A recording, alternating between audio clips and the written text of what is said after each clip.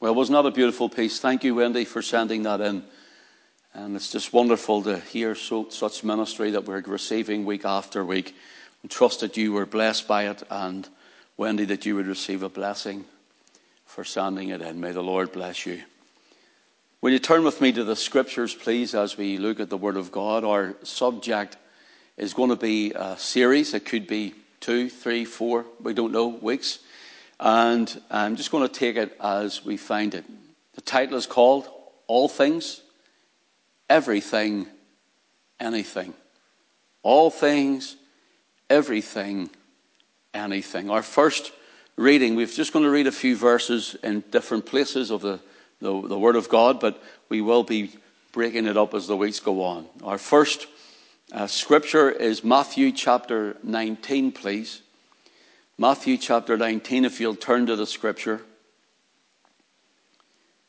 Matthew 19, and let your eye run down to verse 26.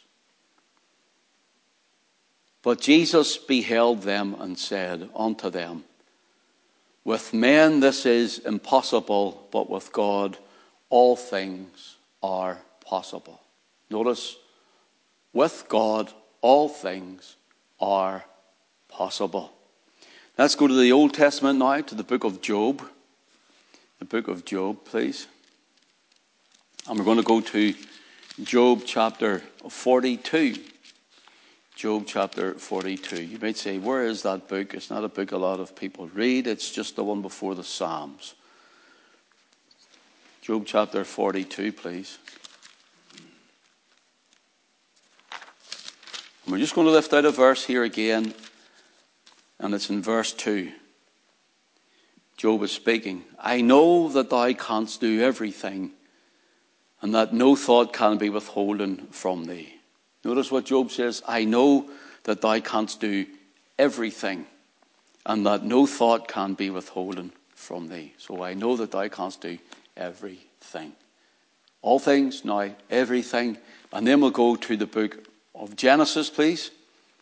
Genesis chapter 18. Genesis chapter 18.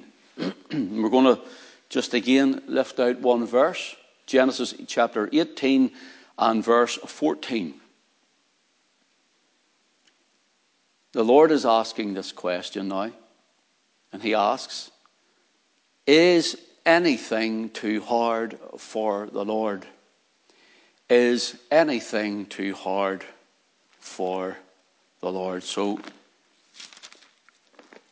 here we have all things, everything, and anything.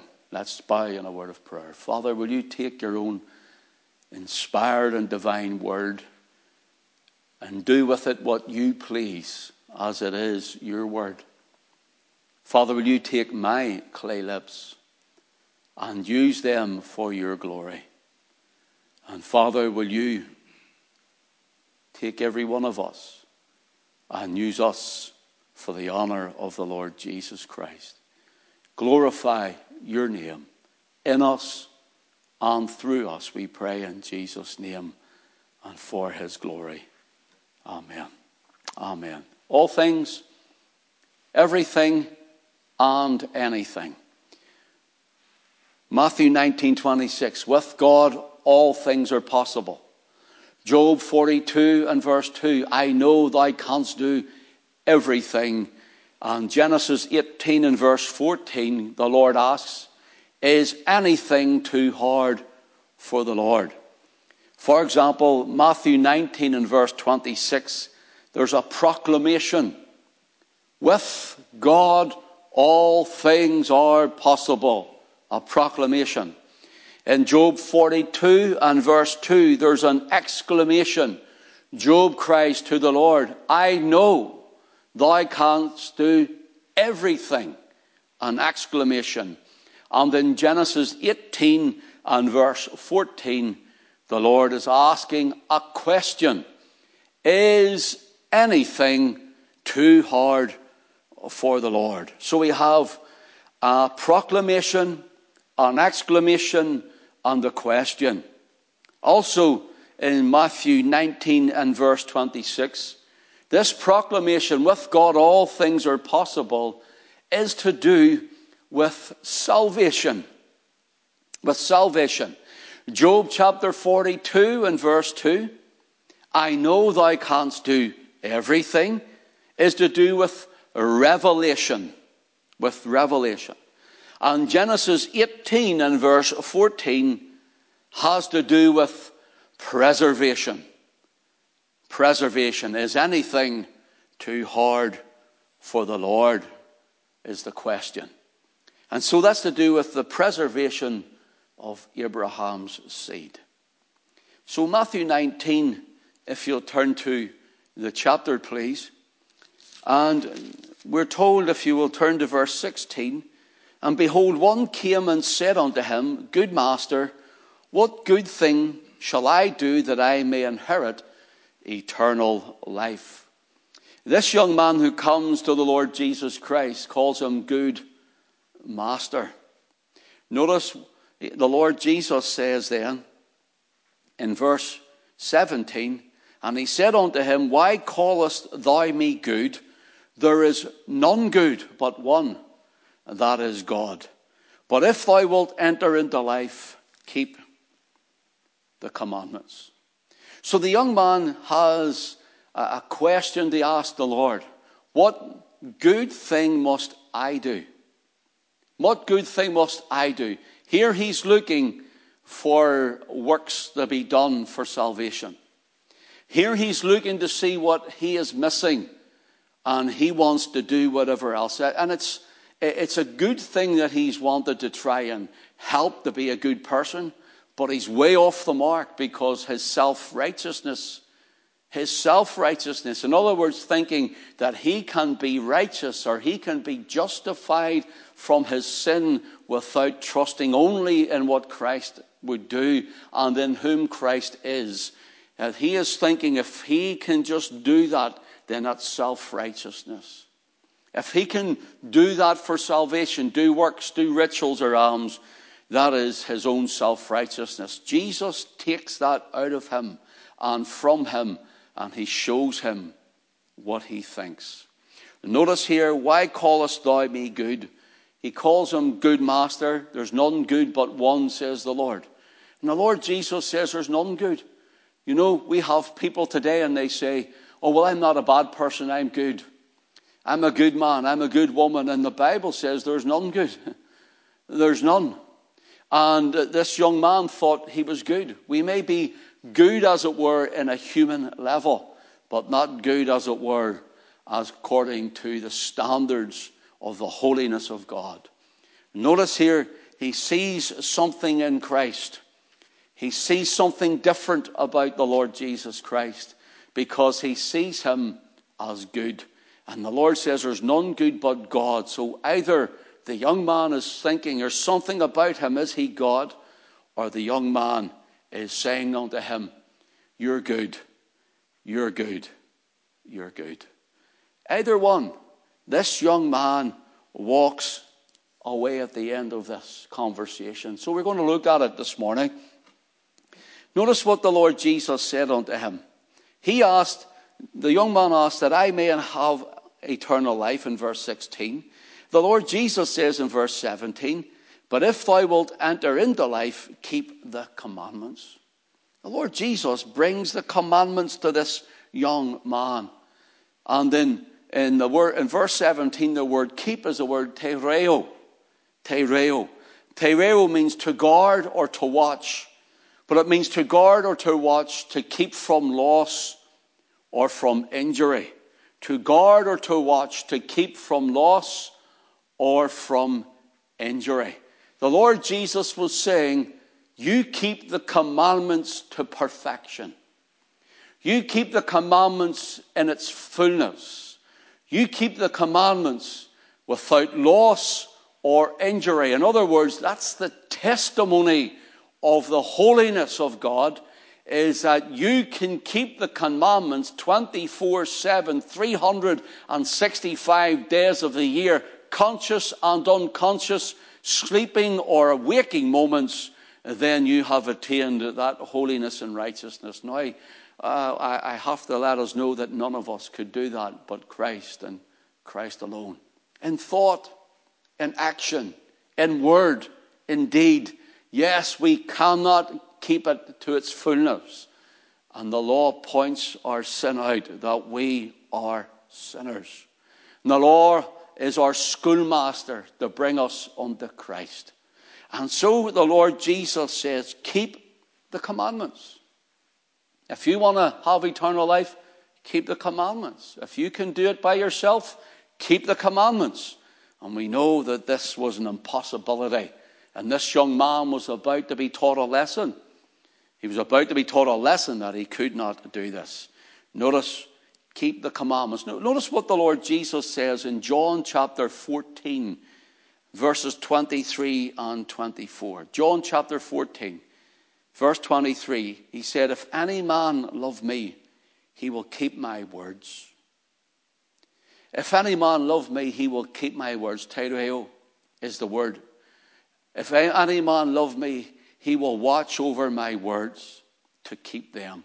If any man love me, this is what he's saying, he will not allow my word in his life and her life to become at a loss or injurious. In other words, that you and I will live a testimony for Christ. We will live a life for Christ. And because you're saved, because you're blood washed, because you believe that grace abounds over our sin, which the Bible tells us, Paul says, shall we continue in sin that grace may abound? And he says, God forbid. You and I, if we love him, we will keep his words. We will keep what Christ says to us. Notice, if any man love me, he will keep my words, and my Father will love him, and we will come and make our abode with him. Verse 24, he that loveth me keepeth not my sayings. He that loveth me not keepeth not my sayings. And the word which ye hear is not mine, but the Father's which sent me. Notice what the Lord Jesus is saying. If you don't love him, you'll find it out in the life. You'll find it out through the speech. You'll find it out through their actions in life. You'll find it out in their testimony or their lacking of testimony. If a man or a woman loves the Lord Jesus Christ, they will live for the Lord Jesus Christ. If a man or a woman loves the Lord Jesus Christ, they will keep his word. They will keep the commandments. In other words, the commandments in the new covenant, according to Jeremiah 31, verses 31 to 33, and in Hebrews 8 and in Hebrews 10, the commandments, the new covenant is written in our hearts. The house of Israel and the house of Judah, he says, I'll make a new covenant with them. And he says that's the covenant of the blood of the Lord Jesus Christ. And so that he or she will keep the commandments. But in other words, they will walk in testimony. They will walk in faith. And the Spirit of the Lord, he is in us. The Holy Spirit is within us, keeping us right with the conscience of the rights and the wrongs of the commandments of God. And we will walk in love. We will serve him because we love him. And we only love him because he first loved us. Notice here what it says here. The Lord Jesus says, he that loveth me not, keepeth not my sayings. So he's saying, if you love me, you'll keep my word. If you love me, you'll keep the commandments. He's saying, if you love me, you'll do as I say. You'll have a testimony. You'll keep my word. Now we're going to look a little further at this. If you don't love him, you won't keep his word. In other words, your life will say different than what your words say. In other words, your profession of faith will speak different than your procession of walk. Your profession of faith will be different than your procession of walk.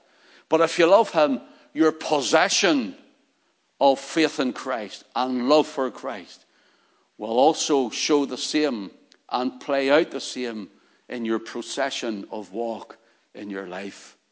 Do you love him? Brother, do you love him? Sister, then keep his commandments, keep his word, and walk with him. In Acts chapter 16, the Apostle Paul and Silas are in prison. You can read the chapter at your leisure. And in Acts 16, we're told in verse 23, if you remember, there was an earthquake came, but they're singing and praising of the Lord. They were being released by God from the prison. And we're told the jailer was told when he left them in the prison to keep them safely. And there's if you go to a Saxon or a Norman castle here, whether it's in these islands or in Europe, you'll find these great stone walls of the outer wall of a castle. You might even find another wall inside of that. And then you'll find the keep. And maybe you haven't thought of this, but that's the design of the tabernacle in the wilderness. And that is actually the design of the temple, of the outer court. The inner walls then would have been through the verse field and then into the keep, which was the tall tower where the king was in the inside of that. And notice here, through that would have been through those doors into the keep. That's why they called it the keep. It was the safest place in the whole of the castle when it was under attack. It was the most secretly guarded place of a castle. And so you can see the keep. And so here, it's saying here, and Paul and Silas are in prison, and the jailer was told to keep them safely. It's believed they went into the inner prison where they were kept, to be kept safely. But God was able to find them, and God knew where they were, and God was able to come, and God rescued them. God took them out from their prison house. Isn't it good to know that God knows all about us when we're in our prison house? That God knew where we were when we were in the world. That God knew where we were when we were in the keep of the devil, when we were in the keep of the addictions, when we were in the keep of sin, and it had bound us, and it had put fetters upon us. And not only had it put fetters upon us, but it had a yoke of bondage on our necks. And isn't it good that the Lord Jesus Christ, who came and bled and died for us, that sending forth the Spirit of God right into that keep, as it were, right into that inner sanctuary, right into that inner place of the devil, as it were, that Holy Spirit went right in and brought us out into freedom. And here, the word keep here was the inner prison house. God knows where you are, brother. God knows where you are, sister. God knows the condition you're in, and God knows the struggles you're going through. And you might feel you're right in the inner keep, the deeper most part of the prison. But God is faithful, and God will bring release from you, for he is able to set the captive free. Notice here the word the jailer was told to keep them safely. To keep them safely. In other words, they were to be put into the inner prison, and it's the same word, that to be no loss or injury. In other words, they would not escape. That they could not escape. Now listen to what James says in James 2 and verse 10. Whosoever shall keep the whole law and yet offend in one point, he is guilty of it all. Notice, for whosoever shall keep the whole law and yet offend in one point, he is guilty of it all. So if you have the 10 commandments, as we call them, the moral law of God, and whosoever tries to keep them all, we're thinking of this young man where Jesus says keep the commandments to, and thinking of the sinner out there today, the people who are not saved yet, and they think that they're good enough, then let them see these things. Let them understand that they can't keep these commandments. James says, whosoever shall keep the whole law. The whole law. And we're only speaking about the 10 commandments here. Whosoever shall keep the whole law and yet offend in one point is guilty of them all. I heard a story, an illustration said one time of 2 climbers. And they were using chains at the top of the rope to bed into the top of a cliff. And as they climbed up, this one climber found that one of his links was weak. And before he got to the top, the weak link broke. And yes, naturally what happened was he fell down the cliff face and he went to his death. The other climber, watching his friend fall, then looks and sees there's 3 weak links at the top of his chain. And what happened? Yes, they broke, and he fell to his death. The moral of that story is whether it was 1 link, 3 links, or 10 links. 1 link broken was enough to bring them down to death, or 3 links, it's the same no matter what. Same death, same doom. And so whosoever shall keep the whole law and yet offend in 1 point or 1 link breaks, they're guilty of it all. This rich young man comes in Matthew chapter 19. And he says in verse 18, after the Lord Jesus has said, but if thou wilt enter into life, keep the commandments. Verse 18, but he said unto him, which? Which? Can you see the heart of the man, the young man? Which commandments? Which ones do you want me to keep? Well, it's so simple. All of them. Every single one of them. Because if we don't, or if he didn't, he couldn't enter into eternal life. Notice this. The young man says, which? And Jesus replies, he gives him 6. Thou shalt do no murder. Thou shalt not commit adultery. Thou shalt not steal. Thou shalt not bear false witness. Honor thy father and thy mother. And thou shalt love thy neighbor as thyself.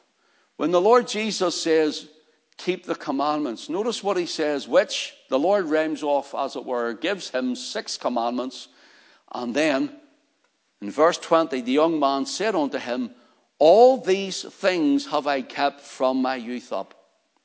What lack I yet?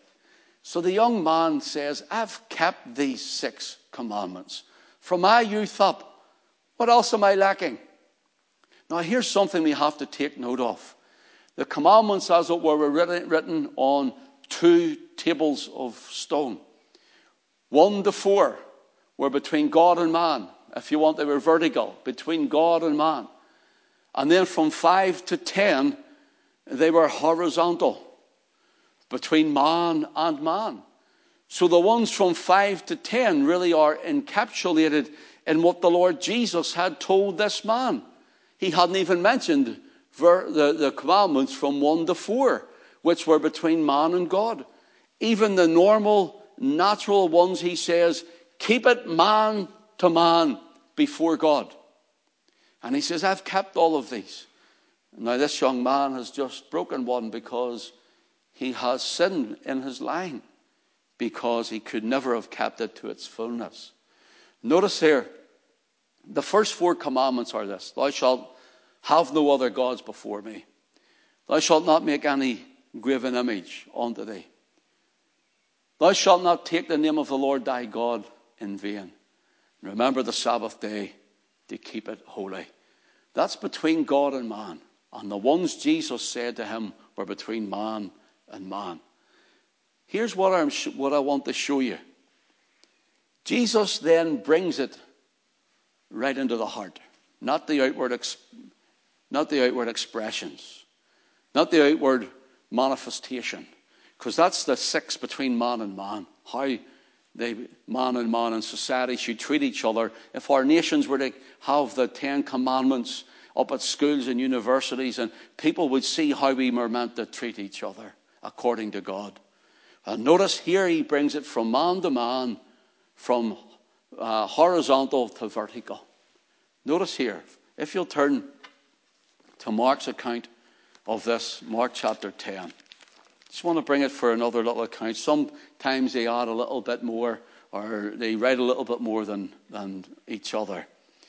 It says here in Mark chapter 10, if you let your eye run down to verse 21. It says, and Jesus, beholding him, loved him, and said unto him, one thing thou lackest. Go thy way, and sell whatsoever thou hast, and give to the poor, and thou shalt have treasure in heaven. And come, take up the cross, and follow me. Notice the Lord Jesus is now starting to go to the heart of the matter of the young man. Notice what it says, beholding him. Beholding him in verse 21. The word beholding here means to fix the eyes for a moment on a subject. To fix the eyes for a moment on a subject. it actually gives the idea to put your glare, full gaze upon someone or something. The Lord Jesus Christ, after saying these 6 commandments, and this young man saying, all these have I kept from my youth up, what lack I yet? Then he looks at him with burning eyes, as it were. He fixes his glance and his gaze right upon him. He glares at him. He glares at him. He's looking right into the heart. And it's the heart of the matter that he's looking, because he says, take what you have and sell it. Take what you have and give it away. Notice what he says in verse 21 at the end of it. And thou shalt have treasure in heaven. Notice, come, take up the cross and follow me. Come, take up the cross and follow me. The penetrating, gazing glare of the Lord Jesus Christ was in love. Looking at the sin of the young man's heart. Looking at the lack of the young man, but with a self-righteousness that he's better than everyone else. And the thought that comes to me is this: the Lord fixes his eyes upon you and upon me. And he puts you and I in his glare. And he loves you. And he sees the potential in you, in him. He sees the potential in you, in him. He sees what he can do in you. He sees he can do what he can do for you. But he sees what he can do with you. And brothers and sisters, the penetrating gaze, as John says in Revelation 1, his eyes were as a flame of fire. That penetrating gaze into that young man is still the very penetrating gaze of the Lord upon those whom he loves. And he wants to have more of a relationship with you. He wants you to make him first. You and I, when we see people, we see in them sometimes a great potential. We even see potential, and this is just on a human level. You and I see potential even in those who are awkward, who are ignorant to us. We see a potential in those who are in bitterness or always angry. We see it when there's a sign or a glimpse of love in them. When there's a pleasantness from them. We see a slight softening, and we see the potential. Once someone shows a little bit of softening, there's potential here. Once someone shows a little bit of coming around and showing a bit of love and care in themselves, there's potential. We do not embrace that. When we see that potential and that desire, we see a change in them in Christ because we can't do it. And listen, there's a potential in you if you let yourself be molded by the great potter of the clay. Here we find this young man, and this young man has much goods, and he walks away from him sad. It says, and beholding him, he loved him. Notice here the word loved. I want you to get me right here. I want you to listen and let me finish here before you jump to any conclusions. But I want to say this: God's love does not save you. The Father displayed his love by the giving of his Son on Calvary's tree. But God commendeth his love toward us, in that while we were yet sinners, Christ died for us. In that sense, God's love does not save us, because you and I are saved by grace through faith. God displayed his love for you and for me, the undeserving. And that displayed love accepted the Lord Jesus Christ through the imputed faith that was given unto us by his Spirit. And so you and I lay down all our self-righteousness and all our thoughtful abilities and all our we're good enough people to say, Lord, I'm a sinner. have mercy on me. And why I say God's love does not save is because of this. Because God showed and displayed and manifested his love. He exhibited his love through his Son on the cross of Calvary and the giving of his life and the shedding of his blood. And that love displayed to a whole globe full of people, a whole planetary world full of people, and millions or billions through time have rejected the Savior. Have rejected the Savior. It's the grace of God that comes to us. It's the imputed faith for God's grace. You're listening now? God's grace is God's love in action. God's grace is God's love in action. So we thank him and we praise him that he loved us and that he was gracious to us. And the Master told his disciples it is easier for a camel to go through the eye of the needle. If you want to turn back with me, please. Matthew chapter 19.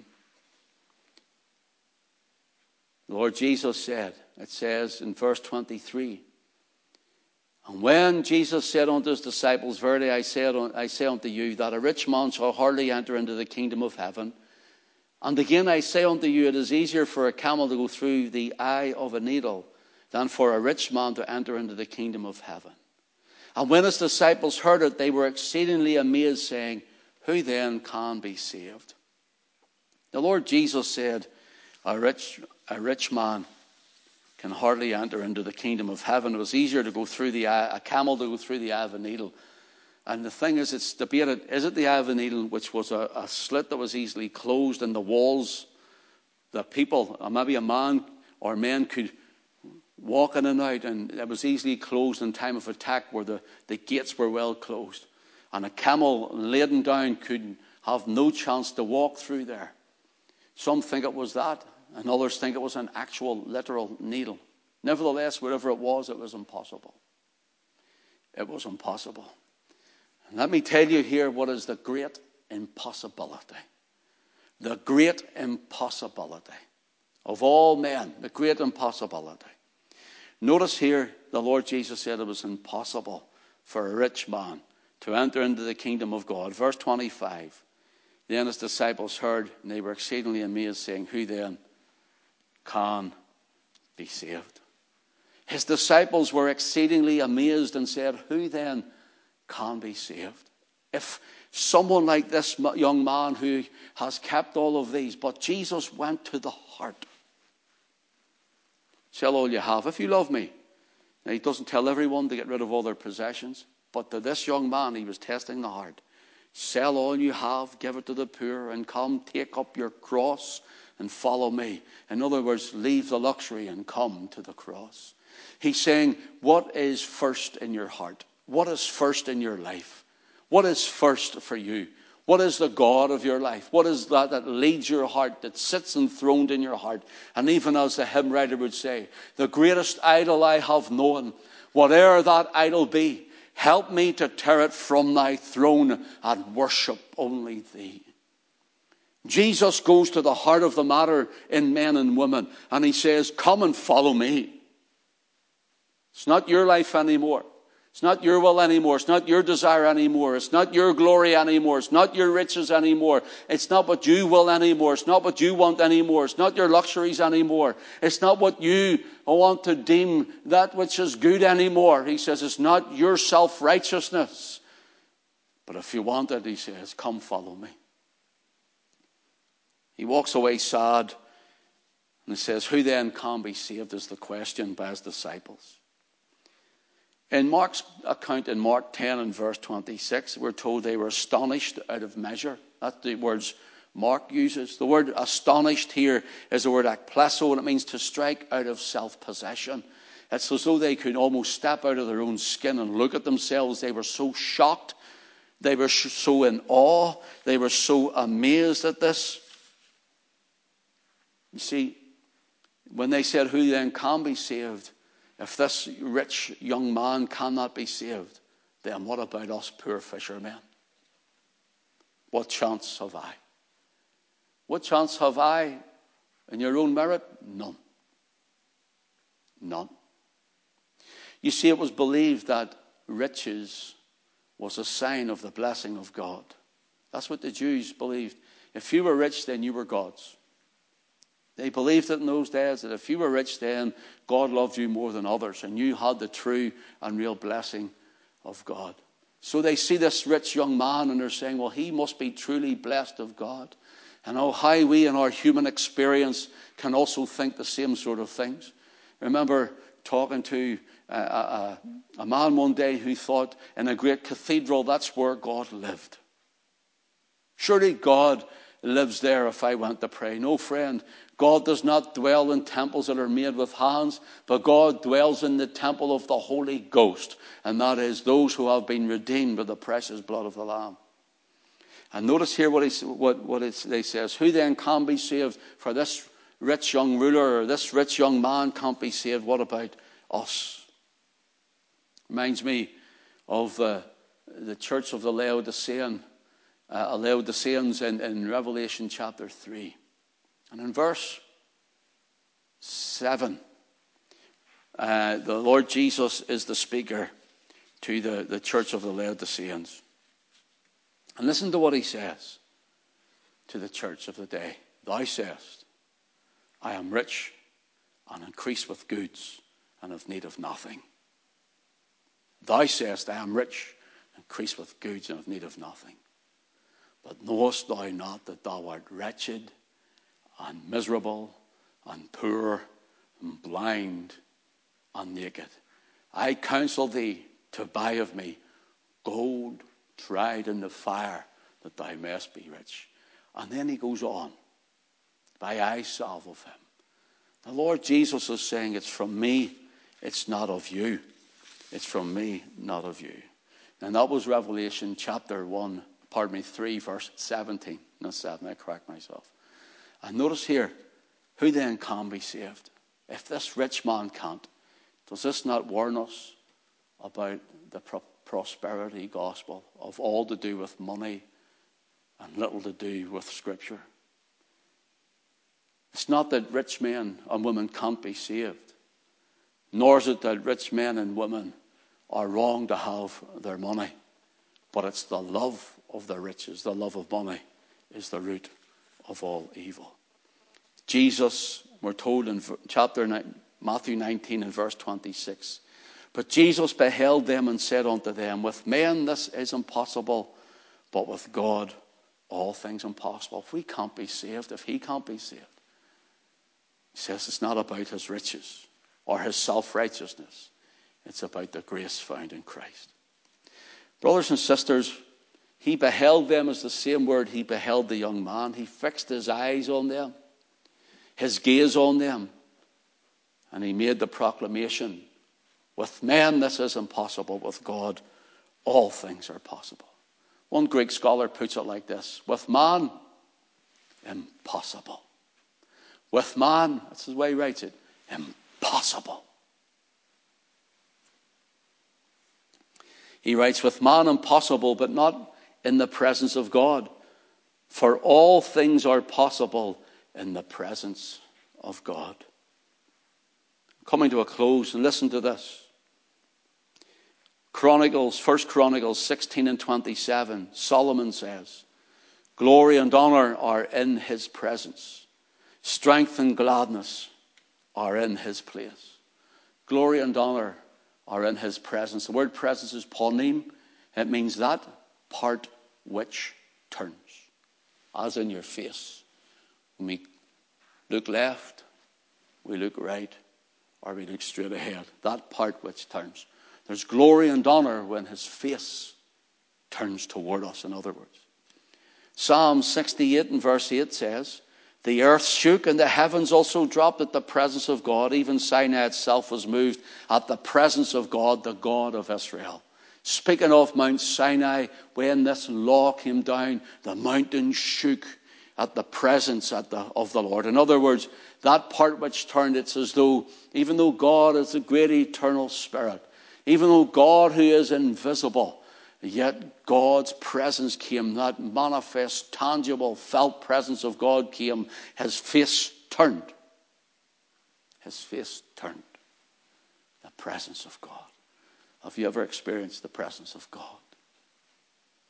Have you ever experienced the presence of God? The felt, manifest, tangible presence of God. We can experience it in conviction in the heart, in a meeting when the gospel is preached. But what about prayer and reading the word? What about even when you're just even driving your car or wherever you are? This policewoman was to drive a minibus, and I was to drive a minibus 22 years ago maybe for the church. And there's this joint activity to bring old age pensioners out, and they needed more than one bus, and the police asked, would we supply the bus? And the church said yes, and then they asked me if I would be the driver, and I said yes, and I drove, and we drove to different places. We drove to Belfast City Hall, and they had a tour there. And then we drove to a church that supplied lunch for them, and that was in their cafe up the Shankill Road in Belfast. And we had lunch there, and we drove them to the Ulster Museum in Belfast. And as they went in, we were to wait with the vans, for they're out in the street, and we couldn't leave them. And I got into the van beside the policewoman. I was sitting at the passenger side, and she was sitting over at the other side of the van. Started to talk. Started to ask me about the things of God, and I told her of Christ and his cross work, and I told her of the grace of God and the love of God, and I told her of the salvation that he brings, the redemption that's in him. And sitting over at this side and her at the other side, started to talk about the presence of God. God's presence. And she looked at me as if I was mad. You really believe you can feel and experience the presence of God? I says, oh yes, many times. And she started to ask about the presence of God. And as I was talking about this manifest experience of his felt nearness and presence, suddenly she started to, at the window, turned to me with tears running down her eyes, streaming from her cheeks, started to shake, and her jaw was quivering. She started to shake from head to toe. And she says in her words later on, she felt like she was being crushed. I felt it myself. It was so heavy. It was like the Lord Jesus just walked into the van and sat between us. And she looked at me and says, what is this? I said, it's the presence of the Lord. And she cried for mercy, and I led her and I pointed her to Christ. And the two of our heads were down at the dashboard of the car. And as we both lifted up at the amen, our heads together, the old people were coming out to get back into the minibuses. Isn't it wonderful that the presence of the Lord is so rich? All things are possible. All things are possible. Listen, Romans 8:28. We know that all things work together for good. To them that love God, to them that are the called according to his purpose. Friend, listen, brother, sister, listen. You may be going through a terrible time, and we wonder how God works good out of such a horrible time and a terrible time. But God works out his purpose. And God is working out his purpose in you now. Philippians 4:13, I can do all things through Christ which strengtheneth me. Hebrews 1:12 says to Jesus, the Son of God, that he hath appointed, the Father hath appointed to him, or appointed him heir of all things. He is the heir of all things. Hebrews 1:3 then tells us he is upholding all things by the word of his power. Revelation chapter 21:5 says, behold, I make all things new. He is the God of the all things, the God of the impossible. And I finish with this. Matthew 9:23, a man brings his son with a dumb spirit, as the Bible calls it, to the disciples, and they couldn't cast it out. The Lord Jesus comes and he brings him to Jesus. And after Jesus is finished with the young man, in Mark 9:23, it says, Jesus said unto the disciples, if thou canst believe, all things are possible to him that believeth. If thou canst believe, then all things are possible to him that believeth. The man who brought the son in verse 22, the Father says, but if thou canst do anything, have compassion on us. Jesus says, if you can believe, all things are possible. And here Jesus puts his all things against the word of anything. Brothers and sisters, no matter what it is, friend, no matter what it is, with God all things are possible. Trust God will bless his word to all of us, all of your hearts, in Jesus' name. Don't forget tonight. Tonight we're going to be in Turkingtons off the Mahon Road in Portadown at 6 o'clock for our drive-in church. The car park is massive. It is big. It'll hold hundreds of cars, so there's plenty of room. So come along and join us. We're going to preach the gospel. We're going to be singing from the platform. And we're going to look forward to even some sort of fellowship together, even though it's through the car. We'll see one another through there. Make the effort and come along and join us for Jesus' sake. Amen. God bless you. Let's pray. Father, take your word and inscribe it in our hearts and glorify your name. For Jesus' sake I ask it. Amen. Amen. God bless everyone.